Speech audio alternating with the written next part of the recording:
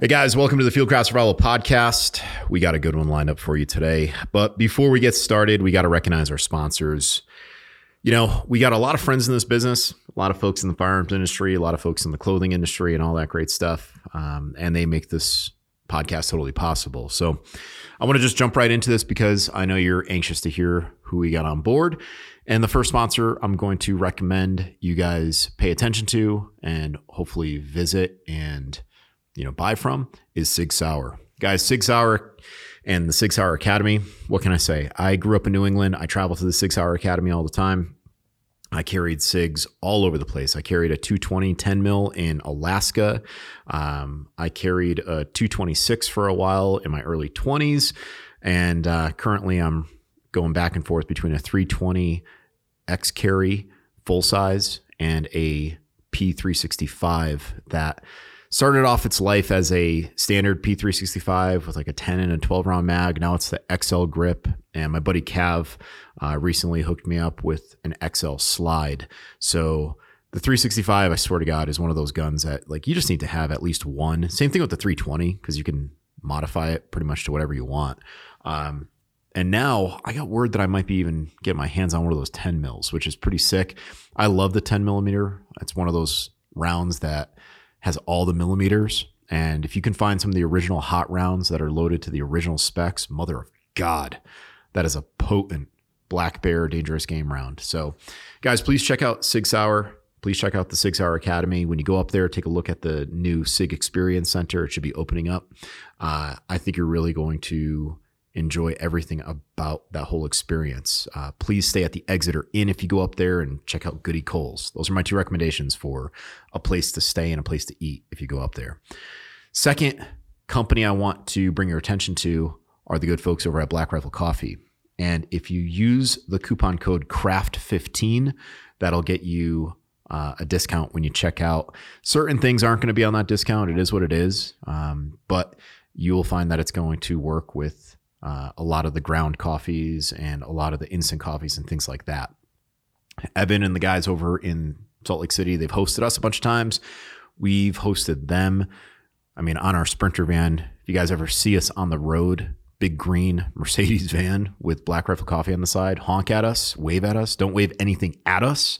And if you find us at a gas station, see if we have any of those ready to drink cans, which we probably do, and we'll give you one. So please use that coupon code CRAFT15 and that will get you a discount when you check out at Black Rifle Coffee. And if you guys haven't tried our new Fieldcraft Endurance blend, please do so.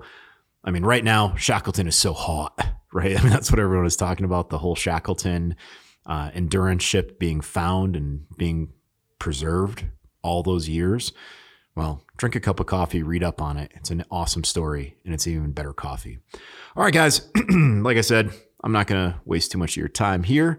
Please check out our good friends over at Sig Sauer and Black Rifle Coffee, and let's give this podcast a listen. Here we go. Hey, welcome back to the Fieldcraft Survival Podcast. I'm your host, Kevin. And we got a special guest today who came in to buy something about 20 minutes ago, and we got to talk. And if you come to the North Carolina office and you got a cool story, you're getting roped into a podcast. I'm just telling you that right now. So sitting with me today is Tom Smith from Wild Rose Kennels. And Tom, he's a dog trainer, and Wild Rose Kennels has... they have a therapy dog section, and then they breed and train bird dogs, right, for hunting. Correct. All right, cool, man. I love talking about dogs. I have a special place in my heart for dogs, and I've often heard it said we don't deserve dogs. They're too good. More. They're too good for people. Couldn't right? agree more. The amount of supposedly human traits a dog has and is better at it, like they're that you watch a dog and you can just learn so much. So when I said, hey, you want to do a podcast? You said, I can talk about dogs for hours from time. This is your chance. All right. So let's talk about tell me about the company first. Okay. We are excited to be celebrating our 50th year in business this year. Wow. Started in 1972. And we have now, we moved it from Grand Junction, Tennessee to Oxford, Mississippi in 1999. And in the last 3 years, we've also opened up locations in Dallas, Texas, Mebane, North Carolina, and our one in Wisconsin is going to be coming online this year also. So we try to have basically a Fort Apache approach where we have outposts. So we have a place clients can get to within about 12 hours in the United States. Okay. We just haven't conquered the Northwest yet. All right. So Wild Rose is an overarching company. Is that what it is? And they have branches? Correct. Okay, cool. Yeah, I grew up hunting. Like I grew up in Ireland, and you there wasn't a lot of guns you could have, right? But my old man had a shotgun, and we did a lot of hunting. We used Springer Spaniels mostly. Believe it or not, we used like dachshunds or dachshunds. Oh, yes, yes. Great little dogs for getting in the brush and flushing out rabbits and stuff. Absolutely. And I you can almost train any dog, I guess, to do what you need them to do. Some are better than others, and they've evolved over generations to become what they are. Like labs are just phenomenal swimmers. They're so into hunting and outdoors, and such a ball of energy too. And that's mainly what you guys do, labs, right? That's all we do. We do the imported genetics from the UK, Britain, Ireland, Scotland, and so we don't have any American mixes in with us. They're a little smaller dog. A little more even tempered. Okay. Like a big male for us is 70 pounds. Okay. And what's an American lab? American labs are going to be a little bit bigger. Some of those get them in the 105, 110 range. Yeah. A lot of the field trial guys like the big long leg running dogs. Field trials are incredible to watch. Those dogs, what they can do. Ours, we just train a little different. We train the British way. We don't use force. We don't force fetch. We don't train with an e-collar. Our philosophy is we breed the right genetics, bring out the natural ability of the dog, apply controls. And now the hard part, training the owner, they're going to have the dog they want. So our clients are looking for that dog of duality that can ride in their private jet with them, sit by the fire, and then the next morning duck hunt and that afternoon quail hunt behind the bird dogs. So And also we do adventure dog stuff like hiking, biking, camping, canoeing, shed hunting, and stuff like that. So it's the labs are great because whatever you want to do that day, it's the greatest day of their life. Yeah, it is. We're going hunting today, Yeah. greatest day of my life. We're going on the boat today, greatest day of my life. Like Vinny, my dog, my Mal, that's a service dog that was donated to me. Like he would rather sit in the car with me for 8 hours than be in the backyard running free. You know what I mean? Like he just wants to be with you. He doesn't care what you do. He just wants to be with you. Like he's almost, you can tell he's stressing out if he thinks you're going to leave him in the morning, and he's like waiting by the door because he just wants to go. It doesn't matter what you're doing. Yeah, they it's part of one of the motivators of training a dog is to be with you. Yeah. To be part of the pack. And not be left alone or anything. So we use that. If a dog's not acting right, say we're doing a group training scenario, if a dog isn't acting right, they get removed from the pack and have to watch. And then they start acting right, we start bringing them in closer and closer and closer. If they start acting bad again, we pull them out until they realize you have to give me the behavior I'm looking for before you get what you want. Wow. Yeah. Talk to me about because we talked up in my office there a few minutes ago, and I was saying, like, I've had a lot of dogs in my life, and Vinny, my service dog, is the first dog that was ever professionally trained, right? And I tell you, now that I've had that, I don't think I could go back to a dog doing like whatever the hell he wants, and you're trying to figure out how to train him, right? So talk to me about the psychology behind training a dog, because the more I see Vinny and the more I talk to professional trainers, once you understand how a dog thinks and how that pack mentality plays into his behavior or her behavior, it's actually quite easy, right? But most people just don't understand that, and I don't pretend to, but I think it's fascinating. We talk about that a lot. Using psychology on dogs, figuring out what makes them excited. I just had something happen to me in the last few days, having real struggle with the dog, wanting to pick things up. Don't want to pick up a bumper, which usually they're very excited for. So what's a bumper? It's a training it's a training dummy. Like a fetch tool kind of. Like a fetch tool, something like that. We use a canvas covered cork filled bumper that has a better feel for it than like a plastic bumper or something like that.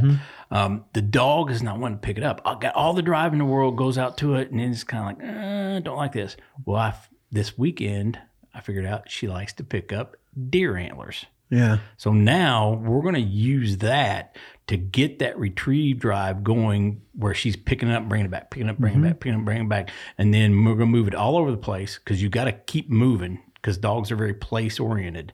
So if we have our 5x5 rule. A dog doesn't understand a skill until they can do it 5 times correctly in 5 locations. Okay. Like for a lab, be on the land, in the woods, in the water, in short grass and tall grass, combination of all the above. When they understand that drill and all those different locations, they understand the skill. So are they tying the drill to the location? If you don't do that? Yes. Yes. Okay. We call it transitional work. Yeah. Because dogs, I can show you how to put together a widget right here, walk you out in waist deep water, you can put the widget together. That's not how dogs think. You have to show them on land and then show them again on water. And we always say, get it right on land before you go to the water unless you're fond of swimming. Yeah. And the example you used there with that dog with the deer antlers, is that kind of normal that each dog has his own little ways of doing things and you gotta kind of understand that? To an extent, yes. Luckily with the retrievers, they all want to retrieve. Yeah. And you just finally, every now and then you get little quirks. We had a dog that wouldn't pick up anything on land, but he'd pick up in the water all day long. Well, we got him rolling on the water, then threw one on land one day and he ran up there and picked it up without thinking about it. Yeah. And then after that, he was fine. So that's what we're going to do with this antler. We're going to use that antler for this dog. And then when she's rolling real good, we're going to throw a bumper out there. Oh, real quick, like just to switch it out. And then she'll pick it up and be like, and not even think about it. So then you're transitioning. But the key is just like training people, what makes them tick? You know, some people want money, some people want praise, some people want to be left alone. You know, some people want public praise. Well, same thing with a dog. You figure out what motivates them. You know, most labs are of course motivated by food. Yeah. Are they? Yeah. That's how they get heavy in their older ages. Yeah. I think I'm part lab. So you find these little tricks, you get in their head and figure out what makes them tick. And then you start building your program around it. We have a kind of standardized program. We have a book out called Sporting Dog and Retriever Training the Wild Rose Way. And it takes you all the way through puppyhood, all the way through finishing work, destination travel. Well, the book is there and 95% of the time it works for every dog. But you, just like people, you have something a little different. So you have to adjust on the fly. You got to throw a Frago out there and say, okay, we're switching off this. We're going over here. This is not working. And that's what we do. You talk about psychology. It's getting in the mind of the dog and figuring them out. So labs in particular, what is the thing that drives a lab? You said food is one, right? Is that what you use for positive reinforcement? No, we don't train with treats. Okay. We don't train with clickers. We do positive. We call it a balanced approach. I praise as much as I can, but I will make corrections. Whereas a true positive approach, they never say no. Well, you follow us around in the field, you think we're psychotic because if I have to correct a dog, I want to find something fairly soon to praise them for to get them out of the mindset. Just if you constantly getting chastised, you're gonna just stay in a bad mindset. Like a person. Like a person, absolutely. So I want to flip them out of that with praise. And they don't get confused where they do something wrong and they get, chastised and then immediately get praised. They don't confuse the two? No, I don't know because I won't praise them right in that area. I'll move away. So it seems very spatial. It seems very location focused, right? Are dogs very tied to that location? Yes. Okay. Yes. Dogs are very place oriented. Like when we start teaching hand signals, we start teaching them all of us start teaching them in one field. Okay. They know they are working on hand signals when they go to that field when they're young. Yeah. After that, once they understand the concept, we start moving around the transitional stuff. Then you start tying it together. It's really strange. We run this one drill called switching on doubles at these 2 cedar trees. And we also talk a lot about inversion. So I was running it the same way. Well, the other side of the cedar trees, we had dissed up to plant our food plot. Well, I flipped it over. And now the dog's running out of a dissed up food plot. You thought he was on the moon. Yeah. He was totally confused. Yeah. Because 180 degree inversion, different terrain. Dogs have a lot of psychological barriers. Shadow lines, grass lines. What's shadow lines? Oh, just shadows? Just a shadow. Really? Just shadow. Yeah, they'll hit that shadow at a 90 degree angle. Next thing you know, they're running laterally to it. Really? They won't push through. Just like they hit row crop. Yeah. They'll want to go in there and they'll start running up and down the rows instead of pushing all the way through. So it's really interesting figuring out their little barriers. I'd say, I was going to ask you this later, but I'd say that location-based training is probably something people get wrong when they're trying to train their own dog, right? They're like, okay, he does this at home, but he won't do it here or something like that. What's the big things that people get wrong as civilians trying to train their dog by themselves? One is inconsistencies. Right. Everybody in the house has to be on the same page. Yep. We talk about to get the dog you want, you have to have repetition and consistency. You do when I walk out the door, the dog sits, I invite him out. Walk in the door, the dog sits, I invite him in every single time until you create a predictable habit. So they're inconsistent. Like say your wife doesn't allow Vinny on the couch. Yeah. And she's at work one day and you're sitting on the couch eating Cheetos, watching Oprah learn how to Probably the other way around. multitask. And she comes in and the dog gets in trouble. Now the dog's confused. Yeah. Well, he said I could get on here. She says I can't. Who's the leader? Who's the leader at that point in time? Going through a door too. You're not supposed to let the dog go through the door first, right? Correct. Leaders go first. So yeah, and I probably all dogs are like this, but with Mals, you can't let them away with anything because they're so smart. They learn bad behavior really quickly. So, most do. Yeah, most do. Especially if you have more of an alpha type personality, they're going to test you. Yeah, they're going to test you. They just like anybody else, like kids, right? Yes. Yeah. That's interesting. I stop him and I go through the door first, but sometimes I let him go and I shouldn't. I should be very, very consistent with him and hold him accountable. And everybody in the house needs to hold him accountable to the same standard, right? Correct. My dog Mattis, if I don't tell him as we walk through the door to come with me, he stops automatically. Yeah. So now I know I have a predictable habit, right? Yeah. He knows before he goes in the door, he's got to stop. Yeah. Actually, I remember Tula, she told Vinny to sit and wait. One time you give him his food and then he waits and then you say, okay. And then she forgot about him and she was working in the kitchen and she looked back like 15 minutes later and he's still sitting there. Yeah. So predictable habit. Yeah. 100%. Yeah. The other thing is you are looking at the poster child for someone who didn't understand transitional training when he trained his first dog. I had this dog smoking everything in the backyard. Yeah. But I never trained it anywhere else. Yeah. So we got to the field. I didn't know about adding in all the stimulus, all the distractions, all that stuff. So it did not transfer. Well, now after training under Mike for so long, it's a process. We talk about the stimulus package. You don't do it all at one time. One time it's your distractions. One time it's your complexity. You do it separately before you bring it all together. Right. Yeah. It's your building blocks. Absolutely. Because if your building blocks aren't good, your pyramid's going to fall. Right. Your foundational skills. Yeah. And the dog's happier, right? People don't know, dogs are happier when they're performing, right? When Correct. they're doing what you want, they're at their happiest. I see that all the time. Yeah. They want a job. Yeah. And so inconsistency with people training their own dog, not changing up locations. What else do civilians like me get wrong?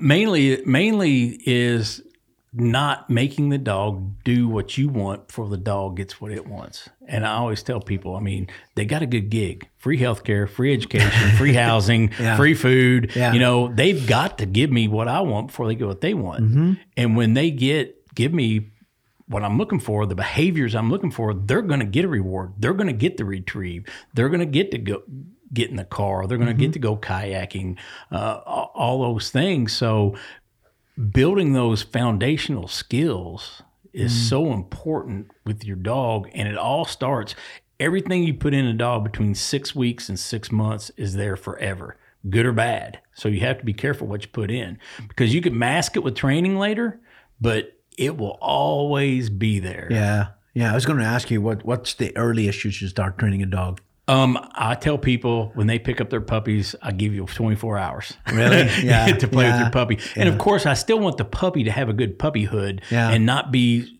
crazy strict on them. But by the time they're in the 10 to 12 week range, I'm going to start putting in some pretty good barriers. I start off pretty much when I take them home.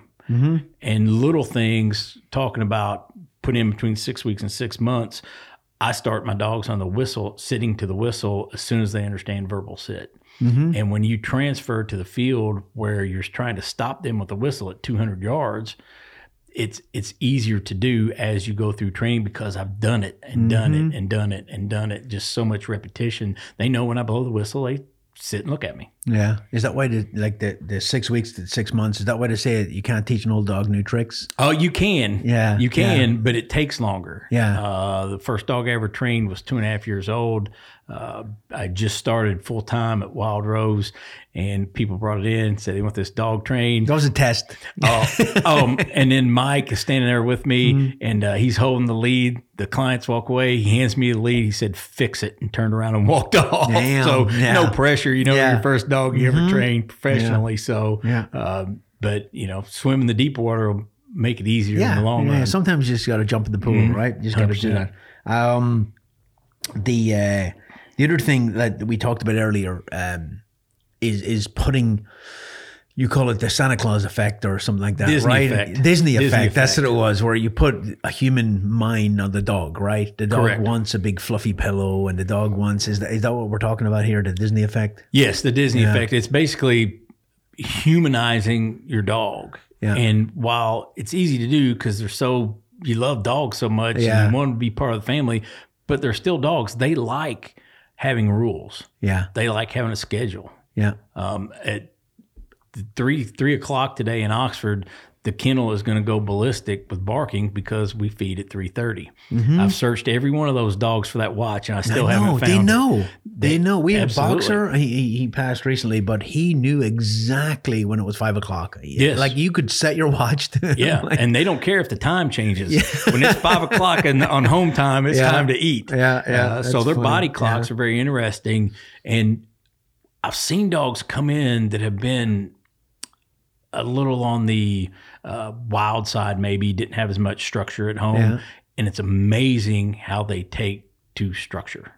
How they can change in 2 to 3 weeks, being a different dog just by having that structure. I wonder how that ties into the wild wolf kind of back, because a lot of things tie into being a wild animal, right? The pack mentality and all that kind of thing. And you can see a lot of things in there. I wonder how that structure and that kind of following a schedule would tie into that. Or maybe the pack does everything together or something like that. I don't think in the wild they have what we consider as much as a schedule. But they have rules. Just like we talk about, if you're petting your dog all the time. In the wild, who grooms who? Subordinates groom the leader, right? So if you're petting your dog all the time, who's the leader and who's the subordinate? I'm the subordinate for Vinny. I guess I am. Sometimes, sorry, Vinny. I can't pet you anymore.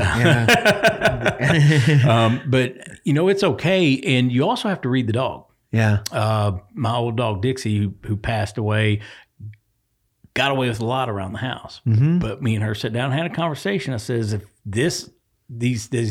these freedoms affect your performance in the field, you're going to lose them. And it never did. She was a completely different dog. You hit the field, I reached over to pet her one time while we were duck hunting, and she looked at me and moved away. Wow. She's like, Yeah. we're busy. Yeah. You can pet me after we're done. But yeah, she was all business in the field. Wow. Yeah. I remember when I was a kid, I remember asking, I think, somebody about, who the dog follows, right? And they're like, oh, the dog follows whoever feeds it. But that's not true, right? It's the alpha male in the family, right?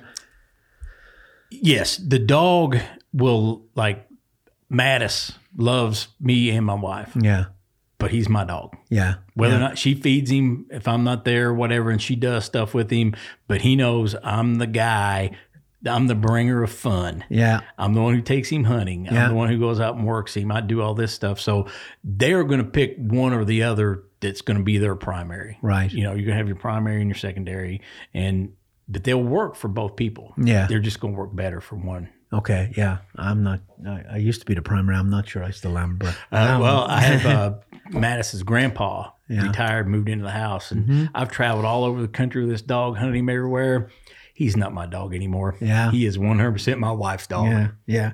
Yeah.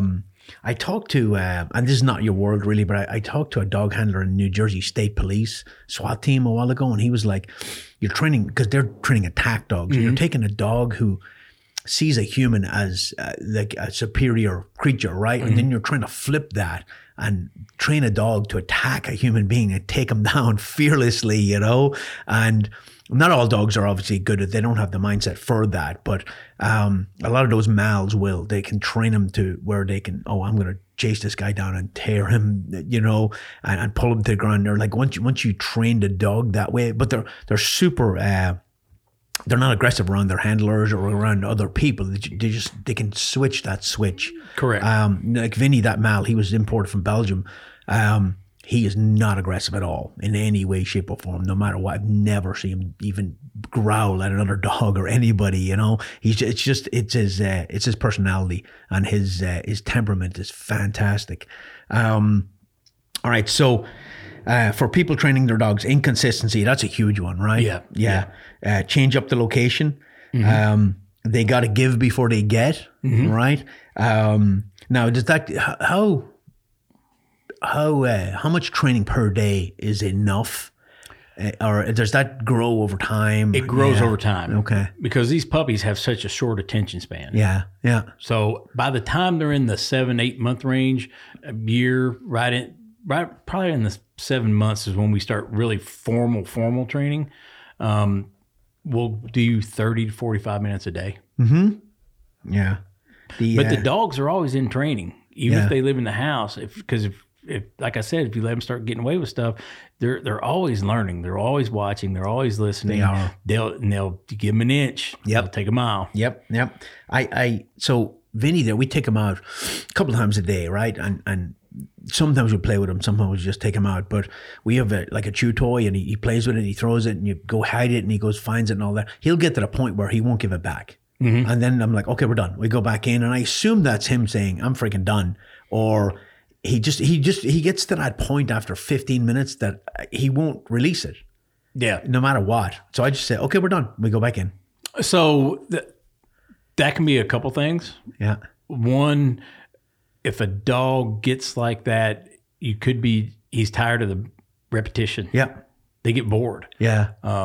We have this big formula we talk about: repetition plus consistency minus boredom times variable conditions equals a predictable habit. Yeah. And dogs get bored. If you run this, I had a call a couple weeks ago, a guy, well, my dog's doing this. I said, well, tell me what you're doing. Yeah. He was going to the same place every day, doing the exact same thing. So the dog was bored out of his mind. I would be too. Yeah. So you're right. It's right at the back here because it's convenient. Yeah. We need to go somewhere else. That's a great one. Yeah. Yep. Socialization is big for dogs. Yeah. The great thing is the world is opening up more to dogs. So if we have a real terrible day, pouring rain, thunder, lightning at the kennel, we load up the dog trailers and we take all the dogs to Home Depot. Yeah. Yep. And so they got the sliding doors there. They've got, I love it during Halloween because I'll walk by and punch all the buttons on all the decorations that make noise and move. Yeah. So taking them, socializing them is a big thing too. Yeah. So you said it could be a couple of things. One is the repetition, what else do you think it could be with the Vinny case in particular? I know with our dogs, we don't do any type of chew toys. Yeah. Because if you give them stuff to chew on when they're teething, they want to chew all the time. What do you teach them to do? To bite down? Chew. Yeah. So now they're going to be a chewer. Yeah. So we don't give them any chew toys. Yeah. Do you have that with retriever dogs where they'll bite down on a game and damage it if they're not trained properly? That's called hard mouth. Yeah. Correct. Yeah. Correct. How do you take that out of a dog that's already got it? I'm going to tell you what my old man did. He was a big dog trainer, but he was old school. Yeah. He used to take the skin of a rabbit and stuff it with like thorns and stuff like that to try and stop the dog doing that. I've seen old school guys would take a hammer handle and wrap barbed wire around it. Oh wow! And make the dog. Yeah, he wouldn't do that. Like, those are some of the crazy stuff people used to do. Mm-hmm. So we start off what we do. We call what's called positive hold conditioning. Yeah. We figure we're bringing out the ability of the dog, and so we start off with a glove on with our fingers to see what kind of pressure the dog's putting on your hand. Mm-hmm. And that's going to tell us how easy or hard their mouth is, and we go from there. So we'll just keep working with them to teach them. If they start chomping or something, we've got some pressure points we use. We had this Rolfer come in, which is like a high-tech massage guy, and showed us these pressure points on the dogs.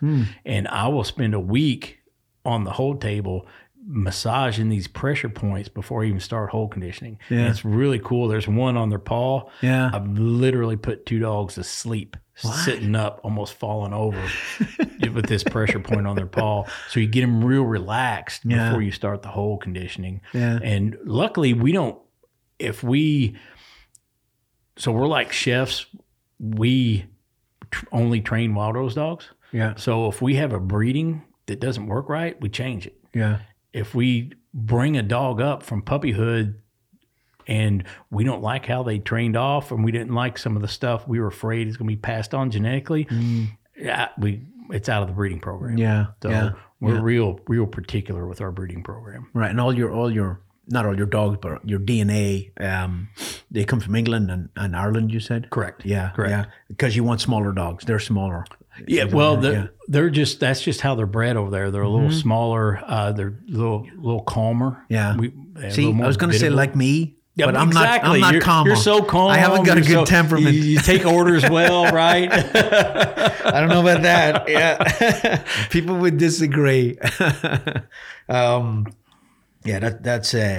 That's interesting. Inconsistency, change the location, give before you get. Whatever you teach in between 6 weeks and 6 months stays with them for life. That's crazy. The petting thing I wrote down there. You're not going to get people to stop petting their dog. You're not. Yeah. And I don't want them to stop petting them. Yeah. Maybe just not constant. Yeah. Yeah. So a lady was at a seminar. We kept seeing her reach in her pocket and give her dog something. Yeah. And finally, I was like, "What are you doing?" It's like, "Well, I'm giving him treats to keep him from whining." Oh, who's winning right there? Yeah. The dog. Yeah. Now the dog knows all he has to do is whine. He gets a treat. He doesn't get chastised. He doesn't get removed from the pack. He just gets these little snacks. Yeah. Yeah. So who's winning? Yeah, you're encouraging bad behavior right there. Correct. Yeah. Correct. The removing him from the pack, that's fascinating too. Just taking him out of the mix. Yes. And that hurts them, right? It hurts their feelings. Yes. And if I take them back 10 yards, they're still acting fool, I'm going 20 yards. Yeah. And then 30 and 40, where they have to just sit there and watch until they calm down and then can rejoin the pack. That's awesome. And act right. Yeah. Yeah.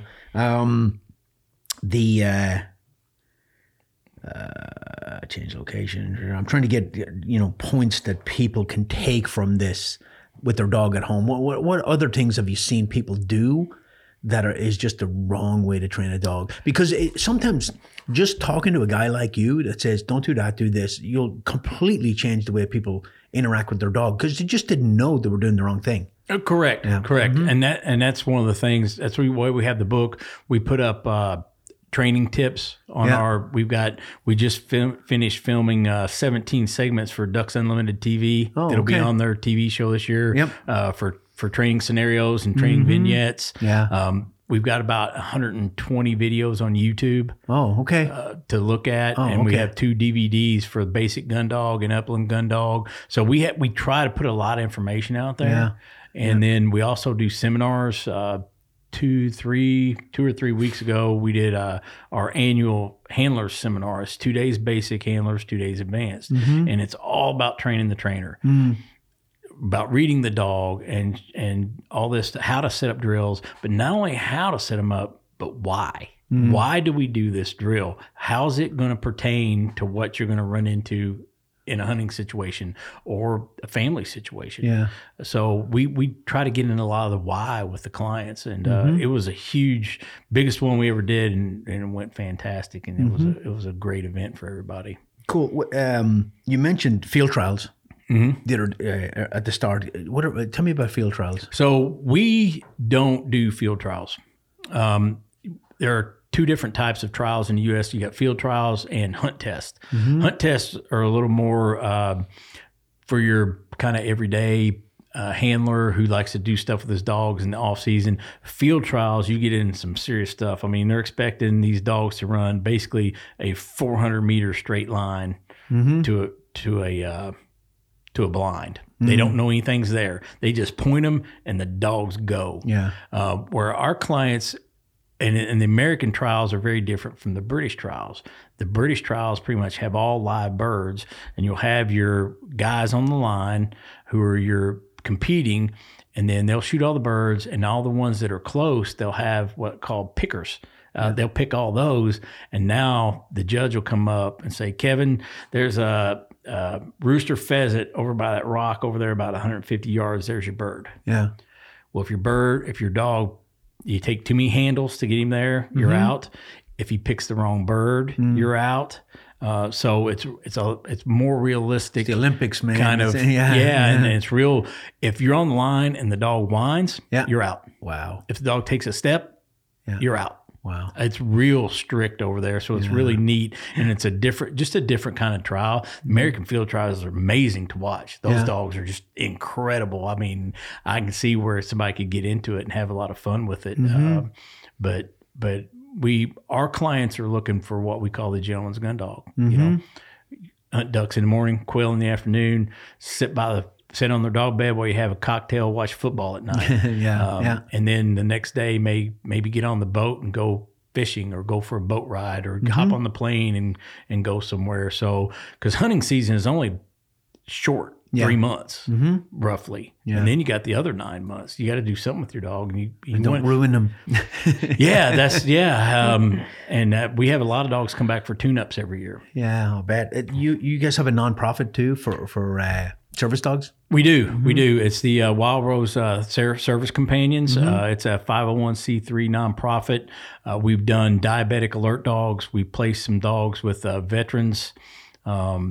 So it's a really rewarding part for me, especially. And Mike, who I bought the kennel from, he retired from the Naval Reserves. So with our background to help being able to have a vet who's given so much to the country and, maybe struggling with some stuff to get their life on track, it's worth every penny. It's just it's something fantastic I enjoy doing. That's awesome. So where can people find you? YouTube? Yes, we're uklabs.com is our website. UK Labs. Facebook, Wild Rose Kennels, Instagram, Wild Rose Kennels, and then T Smith Wild Rose is my personal Instagram. And on YouTube, if you just type in Wild Rose Kennels, it'll come up with a bunch of videos. Go check them out. That's I could sit here and talk for dogs for all day. I could too. I want to see one of your dogs at the back do some stuff. We're getting ready to get some out, and I'll do some. Can you indulge me a little bit more? Oh, absolutely. Before, I'm not letting you leave yet. Absolutely. Okay. I was just excited to stop by here, and I was hoping you or Mike would be here. So this has turned into a great day. Yeah, you can't come in and buy something if you have a good story. We'll rope you in. Tom, thank you so much, and I really appreciate and enjoyed the conversation. Thanks, Kevin. All right, bye.